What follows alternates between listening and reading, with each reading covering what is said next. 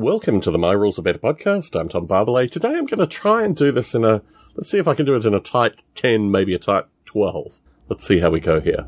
I wanted to start by saying that I've been sending stuff to people, and obviously Barney Dicker was part of that. Connor Seitz Bones received a few boxes. A variety of folk who may listen to this podcast may have received boxes, not sure anyway. But what I've done through this period appears, particularly with Connor Seitz Bone, to inspire him in various directions, which really is the whole intention of sending the boxes out, was to take stuff that has limited value to me currently and pass it on to folks that will find inspiration through the stuff. And I watched maybe 2-3 weeks ago now a video that Connor put together associated with some mythology he was thinking about with regards to a variety of different factors actually in the kind of 18th century history of the East Coast and colonization and deforestation, a wide variety of really interesting and diverse issues that some miniatures provided him, and also using his existing miniatures as well, like combining historical elements and fantasy elements. And the video went on for about an hour, and I found it really fascinating, and also it reminded me of exactly why I'm sending these boxes out, and I've sent a couple more boxes recently to Connor. I think the most recent one maybe went out today, in particular because I have a bunch of, it's interesting because Warhammer 40,000 moves, iterate so quickly, but some of the, not most current rule system, but the previous one, edition 8th edition, which now, was perfectly contemporary and looks, it's all coffee table book kind of stuff. But I thought Connor might enjoy it, and also contact another fellow as well, and he currently has a box that I sent him that he hasn't quite finished going through, so he said, no, Connor should have it. So that's the update with regards to sending stuff out, and certainly hats off to Connor and others who I hope I've inspired a little bit with regards to the boxes that I've been sending out. The lead pile is an interesting phase currently because I'm in the process of rounding out work with existing miniature painters and really just maintaining Roachy Roachford in the UK going forward. Now, curiously, over the past few weeks, Roachy's rates have increased, which I have been 100% a party to. So he's no longer, he's still remarkably competitive, but he's more in line with the rates that I would pay folks in the US. So I'm not really fussed by that. It just means that it wasn't, what was originally, on paper at least, a very smart decision, has now just become a decision of, paying someone what they're worth. So let's leave it at that. But it's interesting, actually. The guy in Aptos, I have basically one substantial commission left with him, which I'm working through. Everything is taking longer and being more expensive, which is just the nature of the present times. So my hope is that he will be finished at the end of September, and I can kind of tick him off on a long list of painters. And then the fellow in, North Carolina, I think. I've been pretty clear with him that this end commission in December is like the last one now. I've been kind of toing and froing on that should I say explicitly, and then it's like, I've got to say it explicitly, and it's like a complete blowout World War II related commission with a bunch of 28mm and a bunch of 20mm as well, including vehicles. So I've asked him to have a bit more fun with this one, with the view that, character figures should take a little bit more time and this kind of stuff. But yeah, that will then conclude that painting thing. And actually, the lead pile is of a stage where really it's easy to stop at this point. I've got a bunch of Russians allegedly coming through Black Tree Design or whatever it's called, Orbis or whatever, which, the guy's been saying for the past few weeks. Yeah, I've sent it this week. Yeah, well. And what else do I have currently? I've got a Valhalla Imperial Guard thing that I'll probably just get Roachy some stage next year. That's basically it. I was actually really, to be frank, I was really stunned with the amount of unpainted World War II I had. And that really kind of irked me that I guess I'd assumed that I had 40 where I had 100 for like the Germans and the British. The British I didn't really have 100 for. There was like a bunch of just additional SS and stuff that I'd just forgotten I had.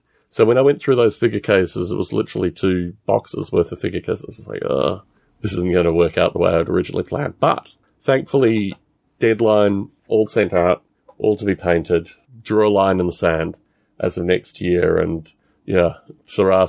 That's the way I'm thinking about it currently. This leaves, I think, the Just Plain Chaos game, and I'm not sure if I mentioned this in the prior recording, but the group decided that they wanted to play maybe an additional 2 or 3 games. I should probably check what number it is. Might be 3 games in addition, which takes a 4-game scenario up to a 7-game scenario, which gave me the opportunity actually to explore some interesting, not necessarily storytelling, but just some interesting background elements.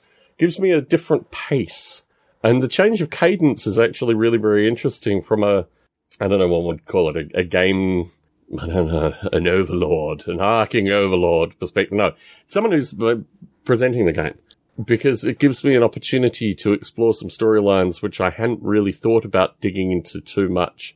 And I can explore these storylines through a variety of different parameters. I think what's going to be interesting is probably Barney Dicker and I, and maybe others who participated, will do a debrief, maybe even the return of Matt Gibson, or potentially even the return of Chris Abbott. Chris has been writing articles for a zine on the Just Playing Chaos game. I mean, just above and beyond. I mean, Chris Abbott has just really outshone himself with regards to this thing. It really is very curious because although I put in the time to actually create the material, to have it published by a second party, to see it as creative content is something, I guess, in writing it has a different resonance to me than all the paperwork and all the other stuff that I put together for it.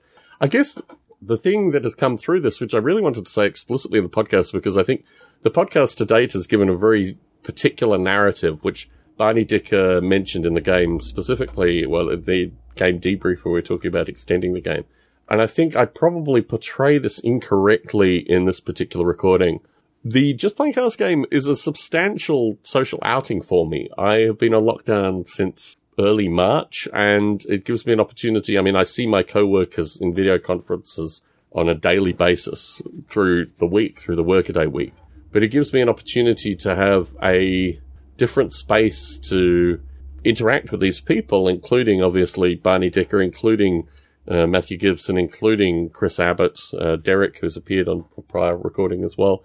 So I think the social aspect of this thing is incredibly important, and that was certainly something that the players echoed when they said, you know, we want to do more of these games. Now, I'm in a bit of a problem space because I have additional scenarios that I'd like to run, but the numbers are just wrong. So I'm wondering if I break it into 2 separate games, if that's the way to kind of appease the situation, to maybe run an evening game and a Saturday morning game with a fewer number of participants, but perhaps those that are better geographically, inclined for this thing. So I'm not sure what direction it's going to take, actually. I really don't have more material after, I think, the 7th game. And I think we need to start exploring a different space if this thing does extend further. But what my view is that perhaps the way it could extend further is with some of the characters doing different things, or potentially the introduction of new characters, or a variety of different things to create additional scenarios from this initial game. And potentially also solo games. I mean, what I've done through this thing is create a small notebook of scenarios that come from this circumstance. In particular, historically, I've always played the game from the majority's perspective. To run minority elite characters in this circumstance, which are highly applicable to the current situation as well. I mean, not that I've really explored any pandemic themes through this thing, but I have explored a few. So it is interesting framing Just Playing Chaos, the rule system, in this scenario with these particular players, and then think, okay, can I break this thing up? Will it change the dynamic? Or should I just run these characters going on if they want to do that? I think it's interesting because the whole thing was prefaced on it being a short play. Let's just try 4 sessions to see how it goes. Maybe a slight distrust of Barney Dicker's part, as you, like, who is this crazy person who I interact with periodically? I have slowly, I've requested on a few occasions a copy of Barney Dicker's rules. He's making some minor changes, and then he'll get me a copy of the rules, which I'm looking forward to reading. I don't know if I'll be given permission to talk about them in any capacity, but certainly Barney has been posting photos of his other friends doing, gameplay. So watch this space associated with what happens to the Just Playing Chaos rule system, or the scenarios that come from this thing. There are half a dozen scenarios. I mean, Chris Abbott has noted a couple of them already, which would be really fun to run in a Just Playing Chaos format. but that again would require, perhaps smaller group, different kinds of, it's going to be interesting. I mean, I think moving from this is going to be 4 very tight weeks, 2 hours, 2 hours a session, to let's make it 7, 7 of these sessions. There's plenty of content to come through that. But I think the way we wrap this thing up, it's going to have to be wrapped up after the 7th session. And the way we wrap this thing up will probably be through, I'm hoping, multiple podcast recordings to give the final debrief, for want of a better sense, to the audience. Now, what I display in this podcast is particularly associated with providing something that is, I don't know, multi-author, a volume of some description, I think is really secondary to the actual social aspect of this thing. And this is something I wanted to clarify from the discussion with Barney actually in game or at the end of the game in the debrief, was that, this thing is more important to me as a social phenomena, as a means of catching up and having a good social experience through what has been an incredibly repressive lockdown. I think that's, of the utmost importance, with the view that stuff that comes through this. I mean, this is what's fascinating with Chris Abbott's production, is that, I've got a sense of the written work from this, I think, is a fascinating thing, which is, as a gestalt, far greater than the sum of the parts, as its integrative part of the gestalt. A sideline to this, I spend a portion of my life, particularly through lockdown, what better to, reading about Second World War history, and thinking in particular about what-if case scenarios through the Second World War. There's an Amazon show which is based on a book, or a series of books, called The Man in the High Castle. And this is associated with the Nazis using nuclear weapons, I think, on the US. I'm pretty sure.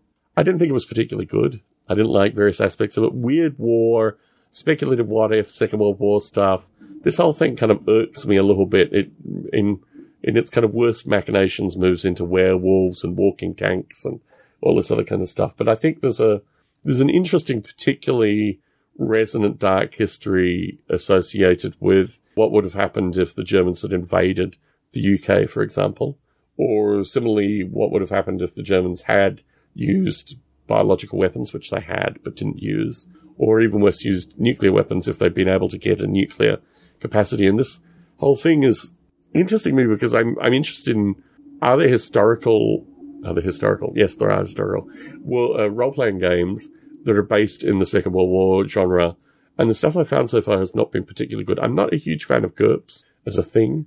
The GURPS Second World War stuff I just find irritating. The other Second World War game that I found is exclusively from the American perspective, which doesn't allow for some of the nuances that is interesting to me. So we will have to see how this thing plays out. I hope this has been some kind of update. I hope I've been able to present some of the stuff, some of the ideas that I'm coming up with the view that the Just Plain Cast game is going to be a series of debrief recordings. My hope is probably in about 4, maybe 6 weeks' time. And we'll just have to play that thing out when it occurs. It'll give me an opportunity to explore a lot of stuff that I haven't been able to, well, not as yet, might explore in the game going forward. But yeah, a lot of interesting stuff through that. So Tom Barbalet in the San Francisco Bay Area, signing out.